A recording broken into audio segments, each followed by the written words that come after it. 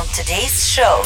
And I remember sitting in the Uber ride going to the bar to record that first episode, and all the self-doubt that was going through my mind. I'm like, oh, this is going to be terrible. I should just tell the car to turn around right now.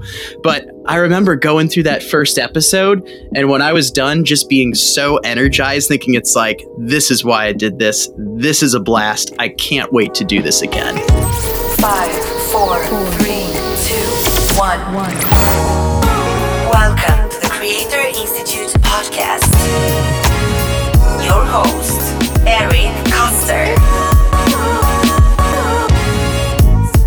Hi, everyone. It's Eric. Welcome to today's episode. Today's episode is a really fun one. And the reason I think it's so enjoyable is we'll get to meet a guy named Chris Luecke, who had, in some ways, what he describes as a midlife crisis at 25, when he sort of found himself stuck. He was enjoying his work, but didn't feel like he was tapping into that creative energy. And so one weekend, he goes out, buys a little bit of a selfie stick and starts recording some things. And that led him to create his first YouTube series, the Manufacturing Happy Hour, which has helped him land clients and grow his business for at his day job, Rockwell Automation. And then once he had the bug, he decided, hey, I'm going to launch a podcast. And he launched Pubcast Worldwide, where he interviews guests over beers.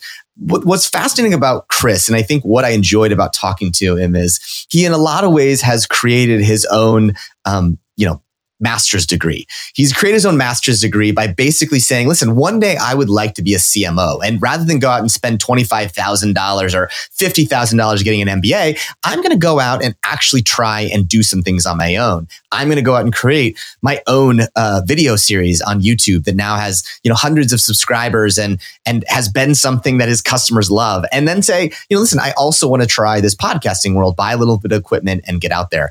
So I think it shows that anyone can do this, no matter where you are at. And it can be something that can actually help you advance at your job, as well as scratch that creative itch. He's now the person who coaches his own friends who say, I'd like to do a podcast, or I'd like to do a video series, by saying, all right, great. Tell me the date when I can expect to see the first episode. And I think that's a great motivator for all of us. Chris is someone I've got to see as a young college student grow into this early career. And I think seeing this point when someone feels stuck and understanding that Chris has created his way out of that to find something he loves and really create his own path, to really create his own MBA program, frankly, to one day become a CMO. And I'm excited to share the conversation. I think you'll find that the work required is equivalent to that, but the benefits are much, much bigger. Chris Luecke, everyone.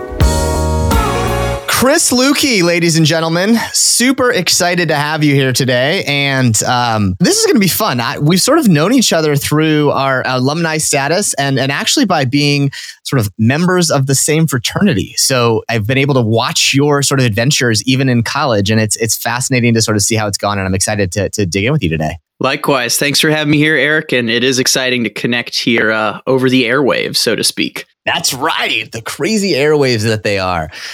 So it's fun for me to sort of, casually know you. And I sort of knew you as an undergraduate. And, then here's me, this old dude who's sort of knowing you as an undergraduate and seeing you. And in some ways, what you expect to happen when you meet someone in college and you get to know them when they're in college and you're not, is they come out of college and they sort of have this early career stuff and they sort of go dark. And that was kind of what happened with you in a lot of ways. Like whatever, you were sort of doing your thing and working and stuff like that. And I would say it was about a little more than a year ago that you sort of popped back on the radar. And I was like, whoa, this guy's like doing some interesting stuff. And as I was like reflecting on your journey, it's almost as if I would say you had this sort of early career midlife crisis that I saw, and you attacked it in a very interesting way. A lot of people are like switching jobs, but you had a different approach to your early career, mid-career crisis. So why don't you tell us the story of what sort of happened in your journey, in the sort of fall of 2016? Sure. So to give a little background, I've spent my career working for a manufacturing technology company or an automation company called Rockwell Automation. So like you mentioned, as a bunch of people kind of jump around as they go through kind of that early career development, early career crisis, if you will, I found a job in a role that really fit many parts of my skill set. I'm a degreed mechanical engineer, but I've been in technical sales for the entirety of my career, working in account management, business development, various markets.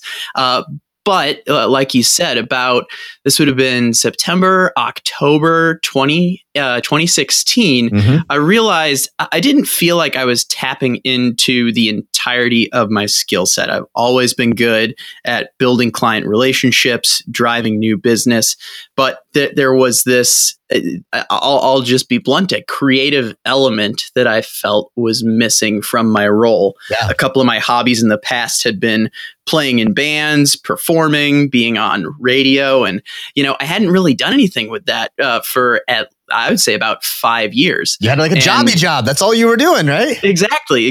I was heads down. I was learning a lot. There was definitely, I think, a lot of good things that came from being focused on the work. But at the same time, I got to that point where I felt like I had been, suppressing some parts of my personality and my energy that I could really bring to my role to bring in some more results. So before you go there onto that one, I want to pause and sort of reflect on that moment. Were you sort of seeing all this going on? Like social media today has this weird amplifying effect where you see people switching jobs and all this sort of stuff. Did you have that moment where you're like, maybe that's what I should be doing? You'd been in the role for what, 5 years or so at that point?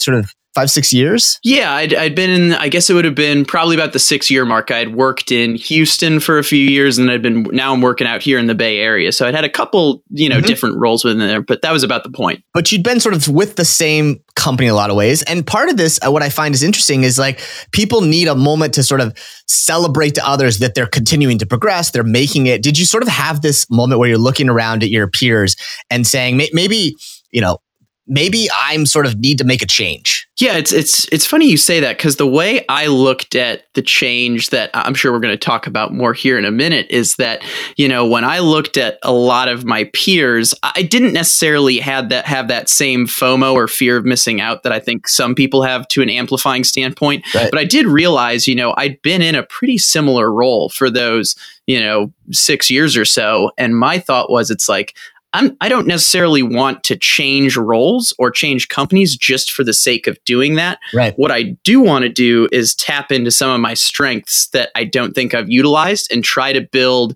an enhanced role around that. Mm-hmm. Yeah, I think there's this sense of, I often describe this as you've got these sort of circles of interests that don't overlap. And in some ways, it's like you feel like, hey, I got this creative energy. You're talking about bands and radio and stuff like that. And maybe that's just a side thing. And you took a different path, right? You've got the job circle and you've got these sort of hobby circles. And tell the story then a little bit of how you said maybe these circles might have a Venn diagram to them. Yeah, so I really wanted to try to bring them all together because I figured in the long run for me to be fulfilled professionally, it would make sense to bring in the things that I loved and the things I was good at into whatever I was doing professionally. So as I was sitting there at kind of an end of the fiscal year leadership conference, I was, we were talking about ways to expand and ways to grow. And it was one of those, I'll call it a bit of an aha moment, but maybe one of those gradual coming to realization that I needed to do something that played into those kind of media and entertainment interests and loop that into my job. So I was thinking, how do I make my industry, which is for all practical purposes, industrial manufacturing, so kind of an old school, often perceived as stodgy industry. And I wanted to come up with a way to amplify my voice to get important messages impacting the industry out there, but also do it in a way that was fun, approachable, and quite frankly, a little more attractive and a little different than had been done before. Were you worried about what's your boss going to say about this? Like, is there this sense of, oh gosh, here's Chris not putting in extra hours and doing the standard stuff. Was that something that went through your head?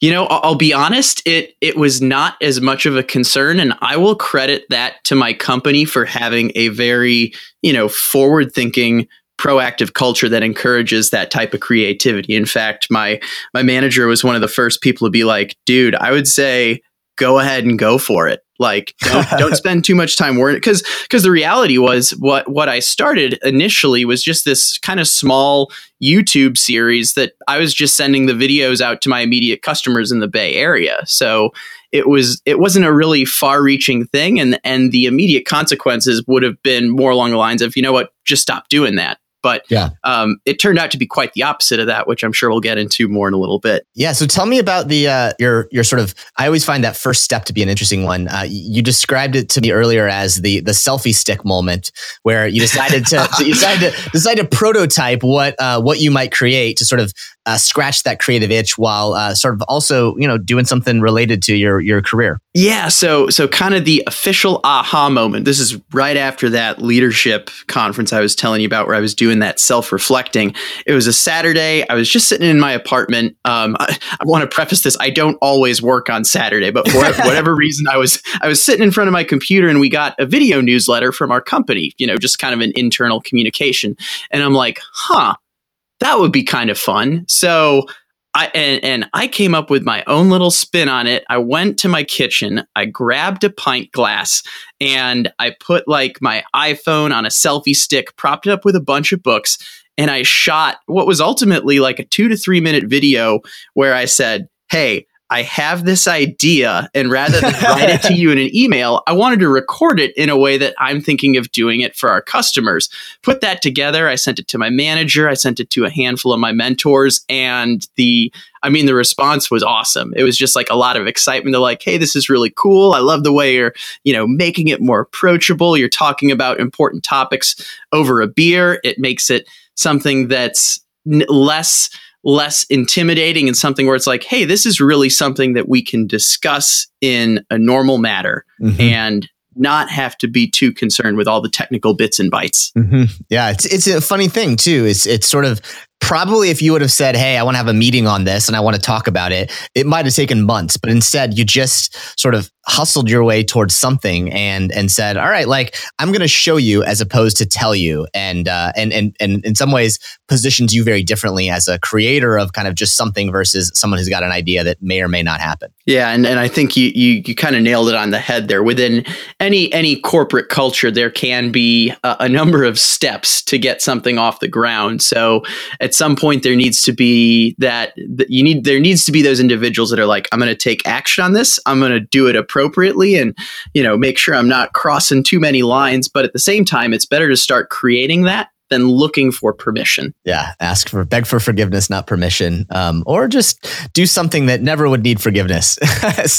Absolutely. That's always the hope. Yeah. So tell me how this went from a little hack where you put it on, the selfie stick to a named thing that sort of has evolved. Tell me about the evolution of the manufacturing happy hour. Sure. So we really started. We didn't waste too much time after that first video. I grabbed a couple of my coworkers that were into the idea, and we shot, I think, probably 2 to 3, I'll call them pilot episodes. They were where we sat in our process lab, which has a lot of our equipment behind us. It ends up being a pretty nifty and applicable backdrop for our show.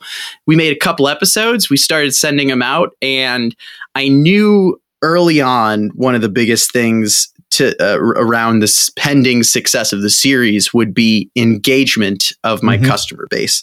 Right. So to stir some interest early on, we slapped some of our company logos onto the pint glass. We recorded with those, and we said, hey, anyone that responds with feedback gets a free pint glass. So we had this little giveaway and a little bit of an incentive to get people going. But the reality is, I don't even think we would have needed to give that pitch right off the bat, because one of the first questions I started getting from my customers was, hey, how can I get one of those pint glasses of their own? There was, in addition to a good message that we were delivering in these videos, there was a branding element that we thought might be there, but had a much bigger connection with our customers early on than we thought.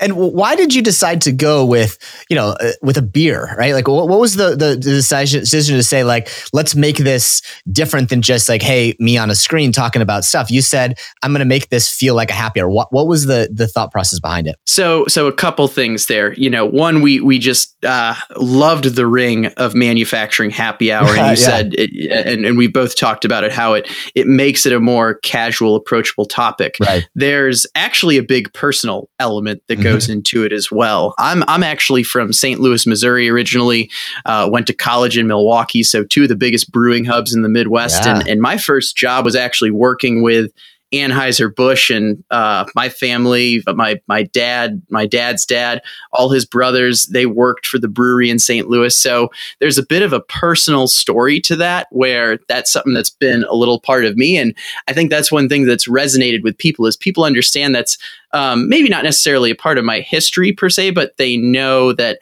I'm kind of that event planner, that social organizer. So it adds not only a approachable element, but a personal element to it that I think people can really relate to. And what has been the reaction? How has it evolved since then? So I guess I'll start with a fun note.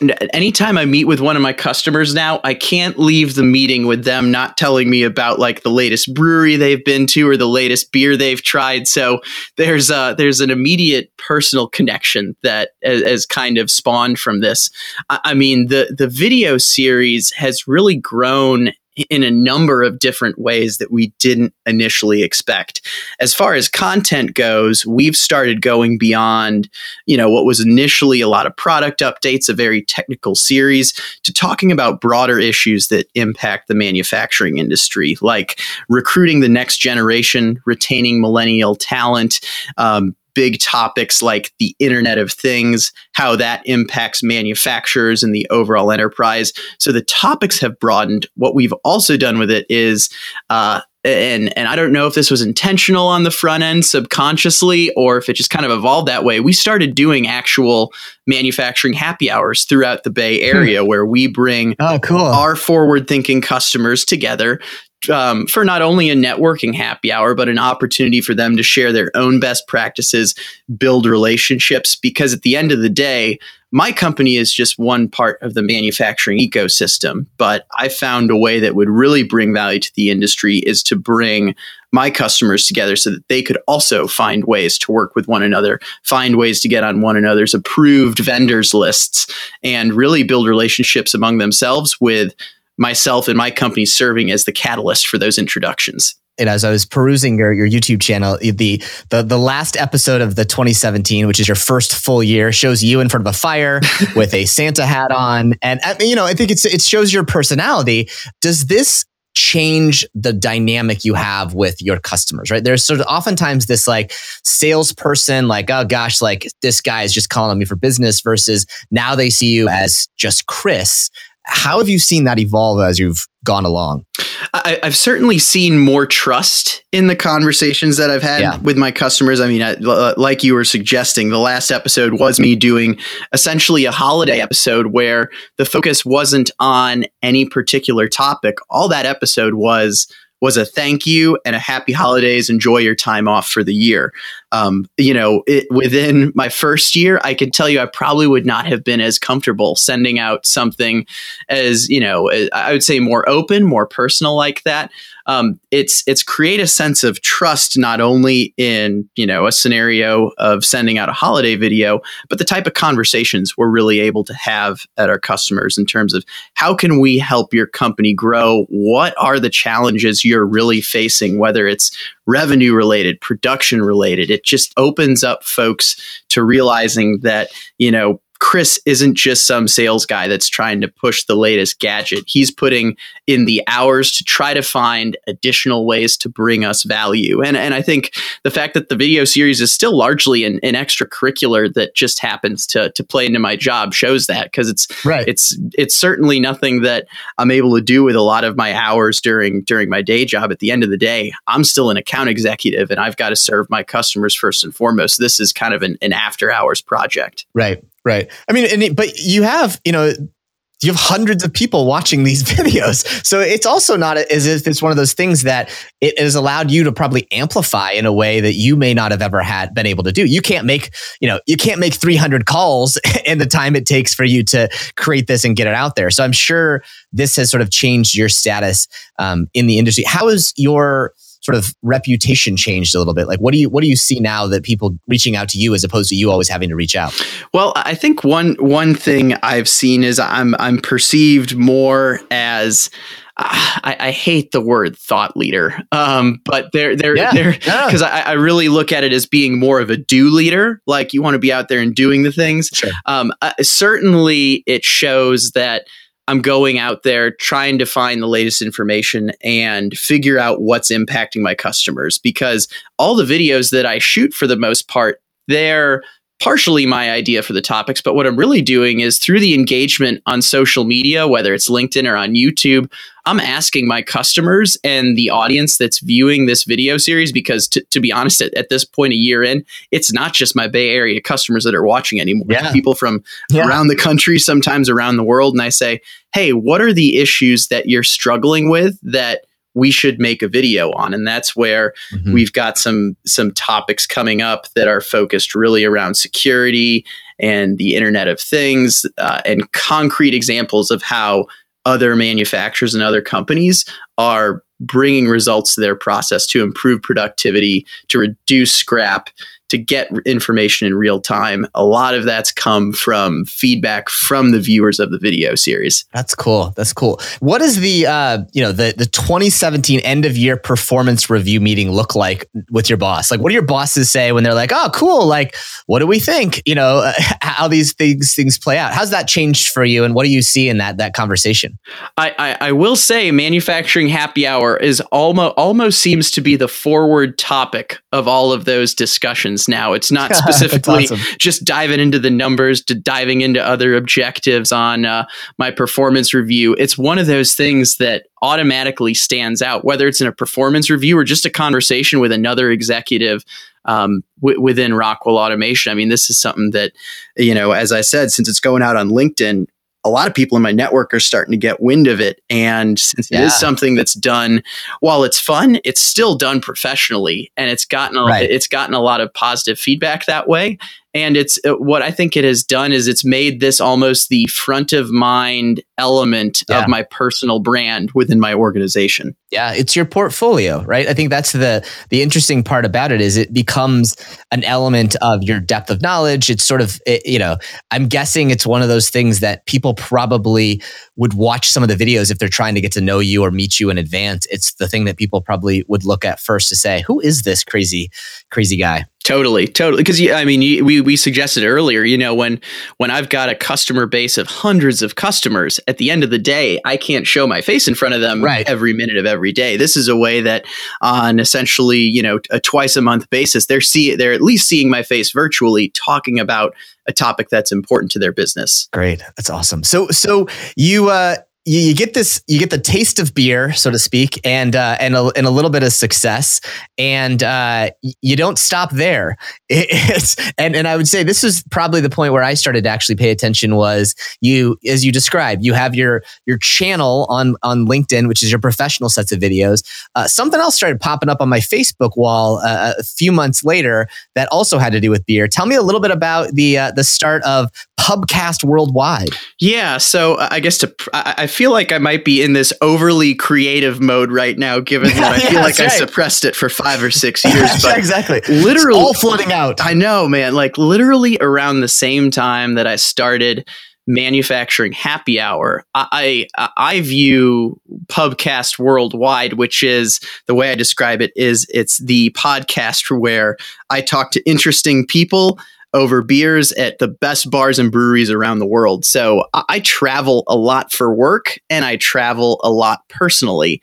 And I wanted to add an element to my brand, I should say, that was, a little more personal, a little more outside of work. And Pubcast Worldwide really came about where I said to myself, if I could be doing anything in the world right now, what would it be? And I'm like, well, I've been in sales for a long time, so I know how to connect with people and find ways to bring them value. I would love to do something like Anthony Bourdain does, where he travels around and hangs out with really cool people. So I'm like, what's a platform that I could do that for? So I literally built Pubcast Worldwide from that, interest of adding that element to my lifestyle and having kind of a personal art project that, while there's some overlap between that and manufacturing happy hour, really started more as a self-driven project. It's amazing. And for people who don't know what it's like to do this, how difficult, you talked about the process of putting together your YouTube first hack video with the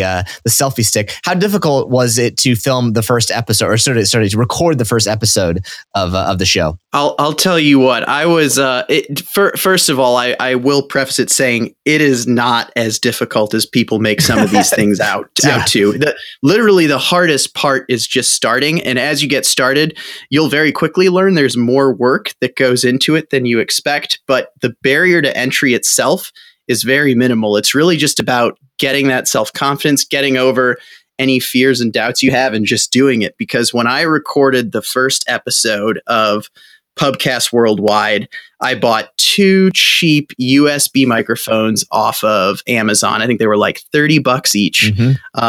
Popped them into my laptop. I had 4 acquaintances, friends, and other professionals that I'd kind of queued up as my first 4 guests for the show. And I remember sitting in the Uber ride going to the bar to record that first episode, and all the self-doubt that was going through my mind. I'm like, oh, this is going to be terrible. I should just tell the car to turn around right now.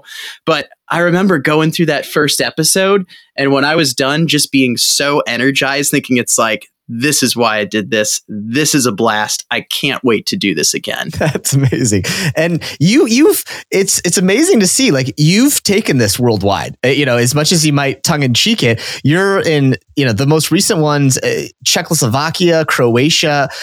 What's the process like for you of going to a new country and deciding, I want to drink beer and I'm going to find someone to drink with? How does that go to sort of to figure out how you're going to do an episode? As much as I'd like it to all be planned out in advance, I can tell you this first year, it could be a challenge to grab a guest sometimes. I'll share a story. So through my network, I've had, you mentioned the Czech Republic, you mentioned Croatia, and the other one I did over in Europe was London this year.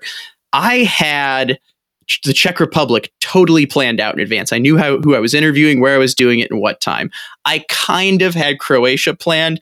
I could not for the life of me find a guest to interview in London in advance. So I was flying over there thinking, I have to do an episode here. I've pitched this as being a worldwide show, so I can't leave London without having this happen. So there's a lot of hustle that goes into it sometimes. I remember it was Sunday.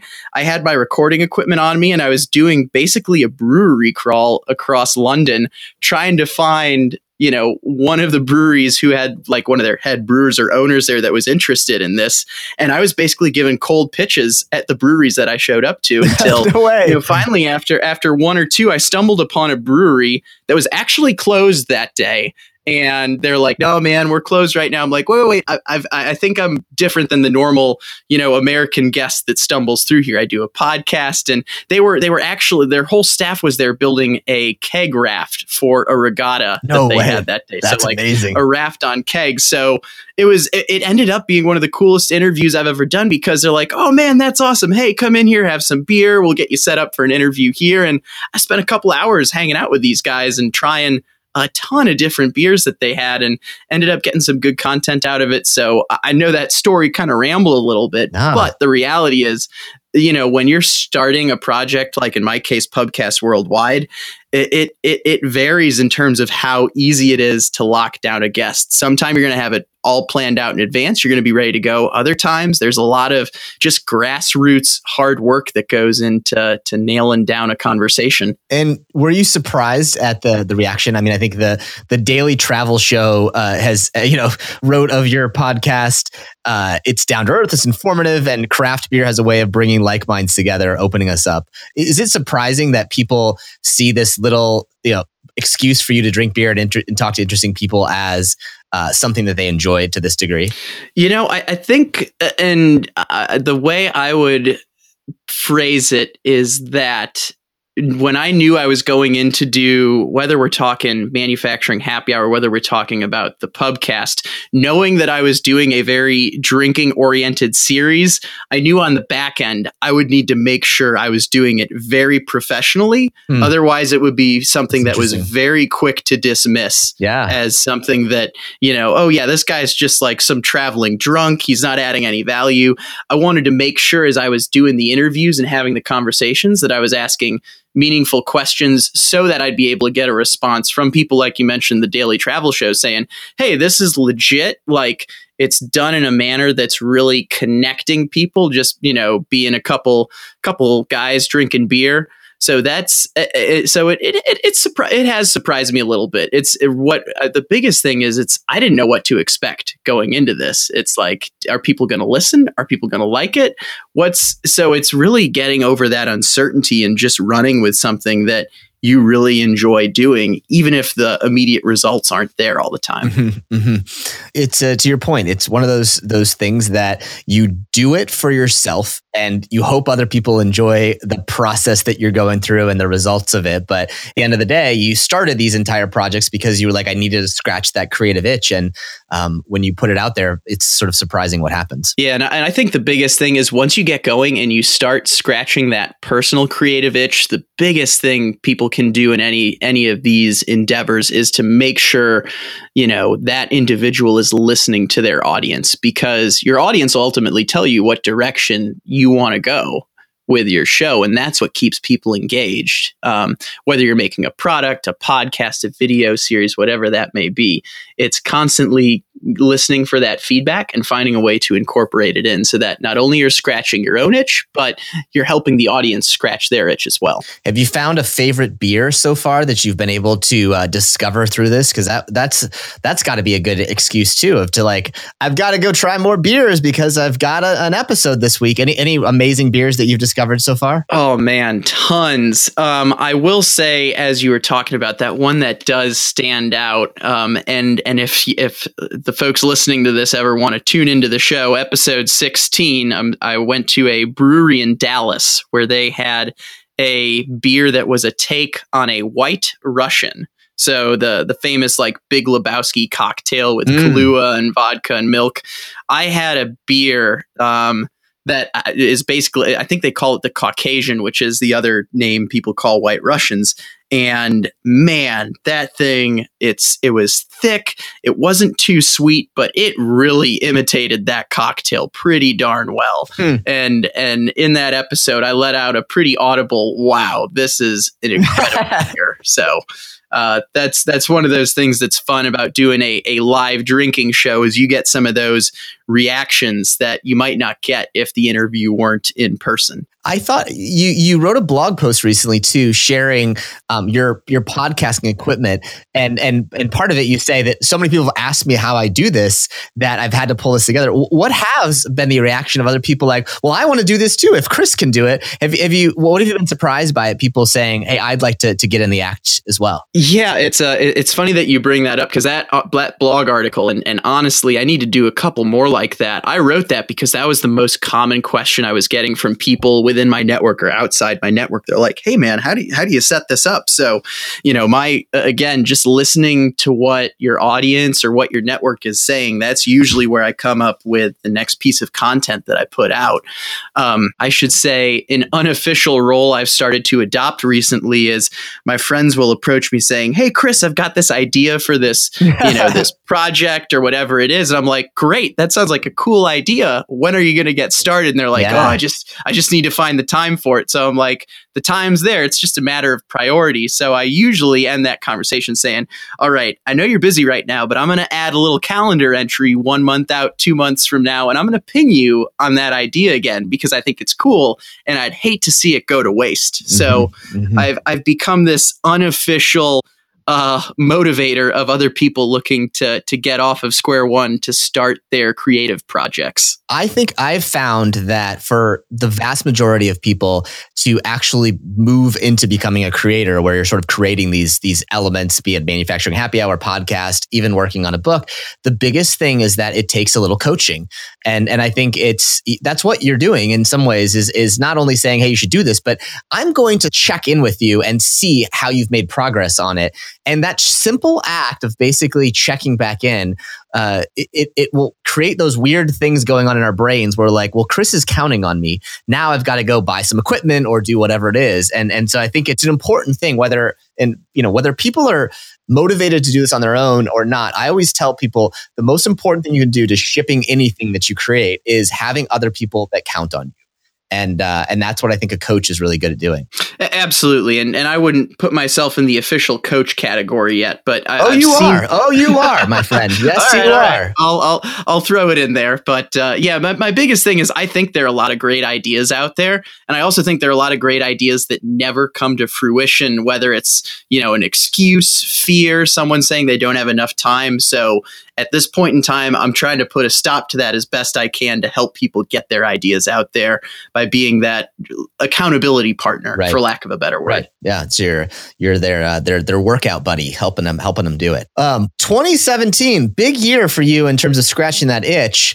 How do you sort of continue to think about these as they evolve and grow? Because it's a lot of people would think, oh, I'll bite off one thing. You bit off two pretty big things.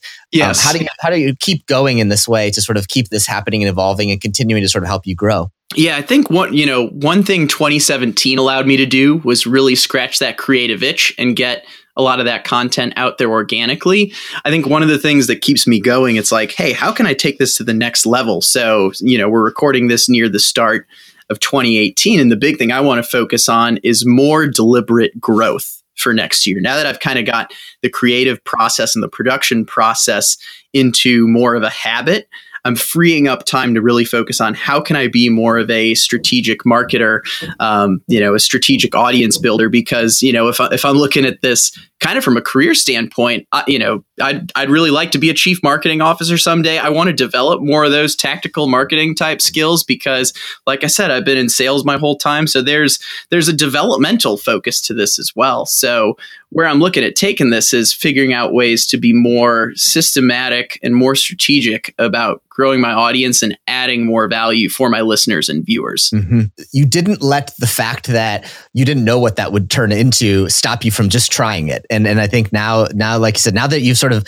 gotten the kinks out of the creation process, now it's like, all right, now how do I grow this into the next steps and stages? Absolutely. Did you have fears that, what's the point when I get this out there? Do I have to keep going at it forever? Like, what's the I also see a sense of people saying, I don't know if I'm ready to commit a year to this. And how did you, when you started out specifically on Pubcast, how did you say, what's the time horizon you're going to give yourself to try this out? Was it a couple episodes? Was it like an indefinite, or did you have that in mind to say, this is the sort of experiment that I'm going to run and the leeway I'm going to give myself to do it? That's a great question. I think that is an area that holds people up. What I had mentioned that I bought some really cheap equipment to start that show.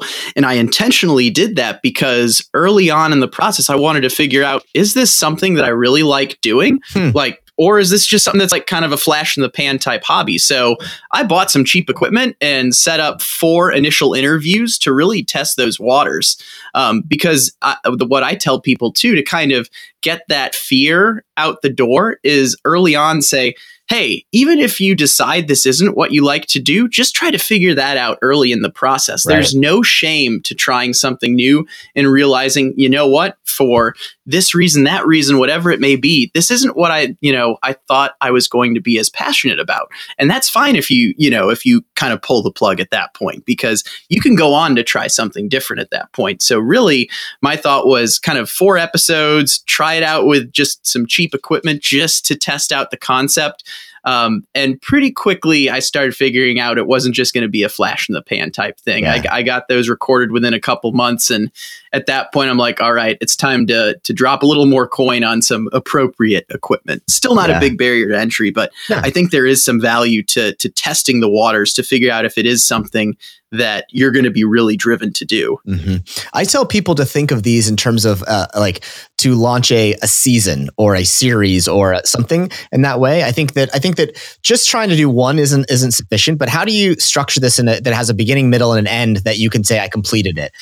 Because I do think that this process of overthinking saying, I've got to launch a podcast is a big lift for people. Well, does that mean I have to do it forever? Versus success can be, I launched a podcast series or a season or whatever you want to describe it as, an article series of the blog post. To me, that sort of solves that problem of you can claim success if you finish and then don't do it anymore versus, oh yeah, like I shut the podcast down. No, I finished 3 seasons and then I was done, whatever that might be. Yeah. And that's a great way to describe it, because I take a similar approach to getting people to get off of top dead center. Like, I think one of the common things I hear is, maybe not a podcast as often, but a blog. People are like, hey, I'm thinking of starting about this blog or this website. I'm like, great. I can tell you how to start that in 5 minutes by setting up a Medium account and writing your first article. So I'm like, there's no barrier to entry with that. Don't worry about the website right now. Figure out if you just like writing a piece of content. You can get it out there. And like I said, 5 minutes, your account's set up and you can go to town. And they make it very easy for you to write an article there. So whenever I hear someone talking about a new creative idea or a new endeavor they want to pursue, I try to look at it and say, what is the quickest way for this person to get started so they can try it out? Mm-hmm. It's don't let the systems get in the way. And that's, to your point, you spent, like you said, under $100 and, under 10 hours and had proven that you had something that you learned something and that was interesting to do on this. I always say it, you can do almost anything to try out for under $100. And if you can't, then you're not trying hard enough. Yep. No, it's a very good way to put it. So where are the places that you are most excited about? You've traveled to 4 countries. Where are the places that you're taking the pubcast globally now that you've had your first tastes of international beers as part of the tour? Boy, that's a big question, and there's still a little planning to do for 2018. I can give you a preview of some of the things that are in the works. I still need to plan out some of my international jaunts. Some of the spots that are on the potential docket are Western Europe, like France and Ireland and Portugal, looking at potentially taking it over to Japan and Asia this year as well for a stint. This may sound like a little bit of a lame answer, but I'm pretty excited to take it back to my hometown of St. Louis here very soon for my first couple hometown episodes, because that's the city that really first introduced me to beer. And I think a lot of the times the Midwestern cities are unfortunately characterized as flyover spots, but there are a lot of creative entrepreneurial individuals in those spots that I am really excited to help them share their story on the pubcast coming up here soon. And I'm going to bring up a really touchy subject, and that is your formerly beloved Rams. What is tell me about the protest. I want to hear this. What is the how are you showing your disappreciation for how the Rams broke your heart? Yeah, boy, you are certainly bringing up a touchy subject, but totally. I think you caught wind of one of my blog posts recently that I actually reshared. So being a St. Louisan, I have a lot of hometown pride. I have a St. Louis tattoo on my right ankle, so I view myself as a cheerleader for the city of St. Louis. So when the owner of the St. Louis Rams chose to move away purely out of greed, I was very upset. And I think the way I describe it is I try not to focus a lot on negative energy or things that are out of my control. But if there's one area I'm going to direct that to, it's towards the now Los Angeles Rams franchise. So in addition to more of the constructive blogging, you describe them as the Los Angeles Rams. Yes, if we had to be really clear here. They had just been booted from the playoffs when I reposted that article. But to share the story, I last season when they were really bad, I hooked up with a St. Louis sports blog. I'm like, hey, can I go to the game and like just completely troll the team? So I wrote an article discussing the mediocrity of the game day experience, for lack of a better word, a Los Angeles Rams game. So while I don't have a massive amount of free time on my hands, I will continue to troll the Rams and their ownership in my own little way as a subtle form of protest as much as I can.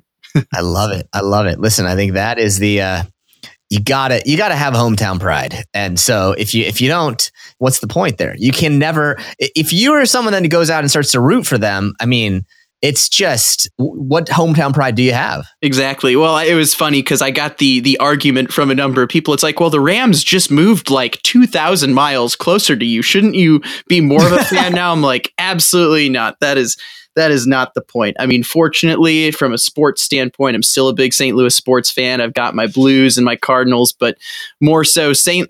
Louis is a gem of a city that I'm excited. You know, it's still got a lot of work to do, but I'm excited to see a lot of creators there, a lot of entrepreneurs there. They're doing some great things for that city, and I hope to do my part to help it along someday as well. So I want to go back just and kind of dive a little into that momentary crisis that you sort of talked about earlier of when you sort of felt like you weren't doing it. How do you coach someone through that today? I know you say you're not a coach, but what would you go back and sort of tell yourself if you were able to come out of body and go back now that you know what you know? What's the kind of things that you would say? What's the kind of actions you would take? And if you go to the start of 2016, Chris, what would you have told that guy to kind of get him off the bump? I would say the biggest thing, and I'm going to simplify this pretty well, is just start and be proud of starting. Mm-hmm. Because I think for me, starting was not the biggest obstacle, because I've started a number of things. You know, I think having that performance background, having played in bands, I've been able to figuratively and literally jump on stage before and go at it. I think the biggest thing is once you get going, share that with people, because not only will people will be surprised at the amount of positive response they get from starting.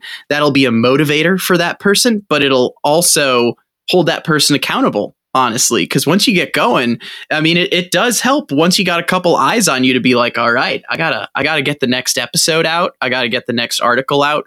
Whatever it is that you're doing, that would be my biggest piece of advice. Just start and be proud of it. It's an interesting feedback too, that a lot of people will say social media is bad, but in a lot of senses, it's an amplifier, that kind of an amplification of the motivation too.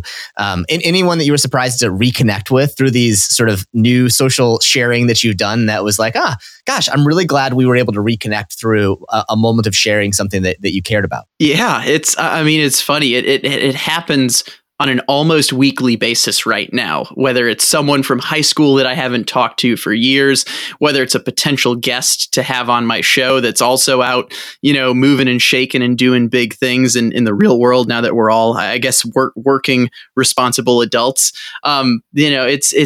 It is one of the most fascinating things as a major extrovert. I love the energy I get from even a simple conversation with someone that's moving to a city where I've done a podcast, and they're like, hey, Chris, can you tell me a little bit about the nightlife in that spot?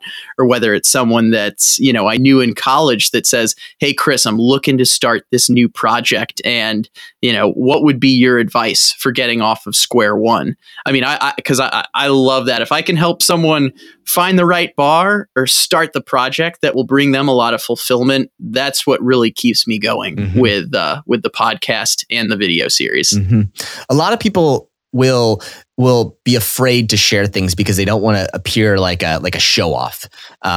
Did you ever have that fear as you were sort of saying, oh gosh, are the people that I know on Facebook or on whatever, Instagram or on LinkedIn, are they going to actually respect me more for doing these things at all? How did you address that sort of fear that we all have? Yeah, it's I think the area where there might have been the most self-doubt was throwing it on LinkedIn. And I'll talk specifically to the manufacturing happy hour video series, because for me to put something personal like the pubcast up on Facebook, there's a little bit of intimidation in terms of, hey, what are your friends going to think? What are your what's your acquaintance network going to think? But I would say there was less pressure on me than, hey, what happens when I put this professional video series out on LinkedIn? What is my professional network going to think of me? Is that going to knock me into, some pariah within the manufacturing industry, or is it going to be well received? That's where I probably had the most fear in terms of sharing something like this for the first time.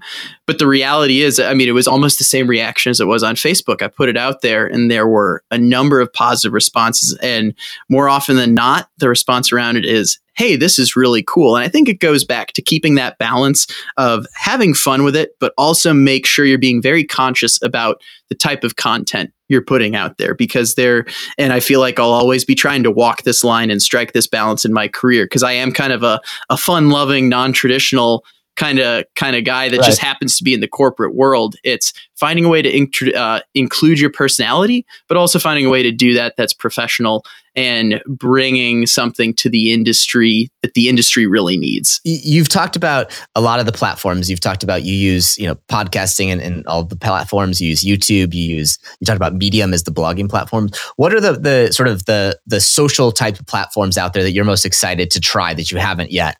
What are those? Have you spent a lot of time using Instagram, or are you looking at other sorts of platforms out there that you're key to maybe spread the message to next? I maybe I should be looking at some of the new social platforms that are on the horizon, because I haven't say I've been looking as closely at that. I mentioned I was trying to get more strategic in my marketing efforts and my audience growth efforts this year. And one piece of advice I always give people is try to figure out where your audience is at. And in the case of Pubcast Worldwide, where people are posting a lot of pictures of beer and spots, Instagram, is where that audience tends to be. So I'd say not so much looking at a new platform, but looking at how can I be more effective at marketing in the spots where I know my audience is at, because a lot of 2017 was just figuring things out, learning where my audience was, learning how to do a podcast, trying a lot of different things. This year, it's more about kind of systematizing that and then being strategic about where I spend my time. So I want to ask one more tactical question, then I'll ask a couple recap questions. Talk to me about, people oftentimes will say, I don't have enough time to do these things. You've got a full-time, intense job at a big deal company, and you've sort of got a social life. What time do you think you spend on a weekly basis or on a monthly basis, breaking it down into the two activities you do, just to give people a context of, you put out 30 sort of podcast episodes last year, and a couple, about the same number probably of YouTube videos. What's the approximate time that you find yourself spending on these two sort of side projects, so to speak? Boy, I don't want to scare people, but it is a time commitment to do these type of things, and I'll backtrack a little bit here. A typical full-time job, I would put mine in that category. You're looking at somewhere between 40 and 60 hours, depending on the week. That can vary. And then a passion project like the Pubcast, add an additional, I would say 12 hours to that for producing an episode, marketing it, getting it out there. So, you could look at a 70-hour week. Every week you're spending on that about 10 hours a week, 10 to 12 hours a week? Yep. I would be confident in saying that. And you know what? I'm totally okay with that at this point. Because I love putting together a show. I love putting together something that helps my guests tell their story. And I love getting that out to the world. And I think one of the biggest things is, even when something takes a lot of time with that, if you've found the thing that really drives you and you're really passionate about, all of a sudden those hours don't matter quite as much. Long hours, right? Exactly. I'm just cruising on it at this point. And the reality is that 12 hours looked a lot longer before, but as you get, I shouldn't say a lot longer, but a bit longer before, you'll start learning things along the way and being able to consolidate that. I think at some point I'm hoping to start outsourcing some of that production work so I can focus more on growth. I think that's, we're kind of getting into the business aspect of this. Like, now that it has grown, it's like, how can I free up my time to do other things that will allow it to grow? grow more. So there's certainly the value of getting into the habit and spending the time with it. But the reality is there are plenty of things that, in my opinion, can be cut out of a schedule, whether that's brunch on a Sunday or, there are a lot of things that people think are necessary to do with their time, but you can scale those back a little bit. You don't have to cut out your social life, because at the end of the day, I've still got a great social life. But the reality is you might be going to brunch a little less. You might have to skip that hike in the redwoods that weekend. There are going to be sacrifices that need to be made. But if you're really loving whatever that creative project is, you'll very quickly realize that the trade-off is worth it. Totally. It's why you talked earlier about trying to find ways to bring those circles together. It's all amplifying where you want to go. And I think you said something that was just important to bring back, and probably a good way for us to recap is you have an aspirational sense of where you want to be. One day I would like to be a CMO of some sorts of companies. And so each of these are sort of, and what you're hopefully doing is shortening the time window that sort of you've developed a portfolio of work that sets you up for that type of a role. And I think that's that while someone may look and say like, gosh, this guy is all over the place, the reality is you're incredibly strategic about it. You're looking at these as elements to be able to have sort of leave no stone unturned to sort of show that you've done all the things so that, if you're the youngest CMO at a Fortune 500 company at 32, right? Like that's fine because you are, you know what I mean? Like those are the sorts of things that can do when you've been sort of attacking these systematically. Yeah. And I appreciate you kind of bringing that back together too, because the reality is while you're right, these things can kind of seem like disjointed, passion projects. There is certainly a strategy that I have behind it. And we were talking about the time that goes into a project like this. The most common excuse, and I think we've touched on this a couple times, is people will say they're busy. And busy is the most arbitrary term I think in the world, because even when I have a lot of things going on, I never tell people I'm busy. I just tell people I'm very focused on a couple very strategic large tasks, right? Because that still indicates they're taking up time, but it doesn't mean your time is flowing in a lot of different directions that you don't have control of. It's the thing that you can be busy or you can be sort of accomplishing things and spending the time it takes. And I think they're different to think through. And I think that what I tell anyone before they're going to tackle any project is especially, you're committing 10 hours a week, you're committing 20 hours a week. If you take both of these, you just have to make sure that they're strategically aligned to where you want to go. And if you do that, you're, 10x more likely to finish it than if it's just something that's a fun sort of hobby. Hobbies are great, but I think that even making those hobbies that you want to turn into your full-time job or a side job or whatever it may be, I think that you have to just be real with yourself that we can come with excuses unless it's tied to a strategic aim that we have and that we want to accomplish. Yep. I think a big thing is people just need to be very intentional with their time. And I think focus is one of the best words that sums that up. Did you ever, last question, then I'll give you sort of I want to do some rapid fire questions.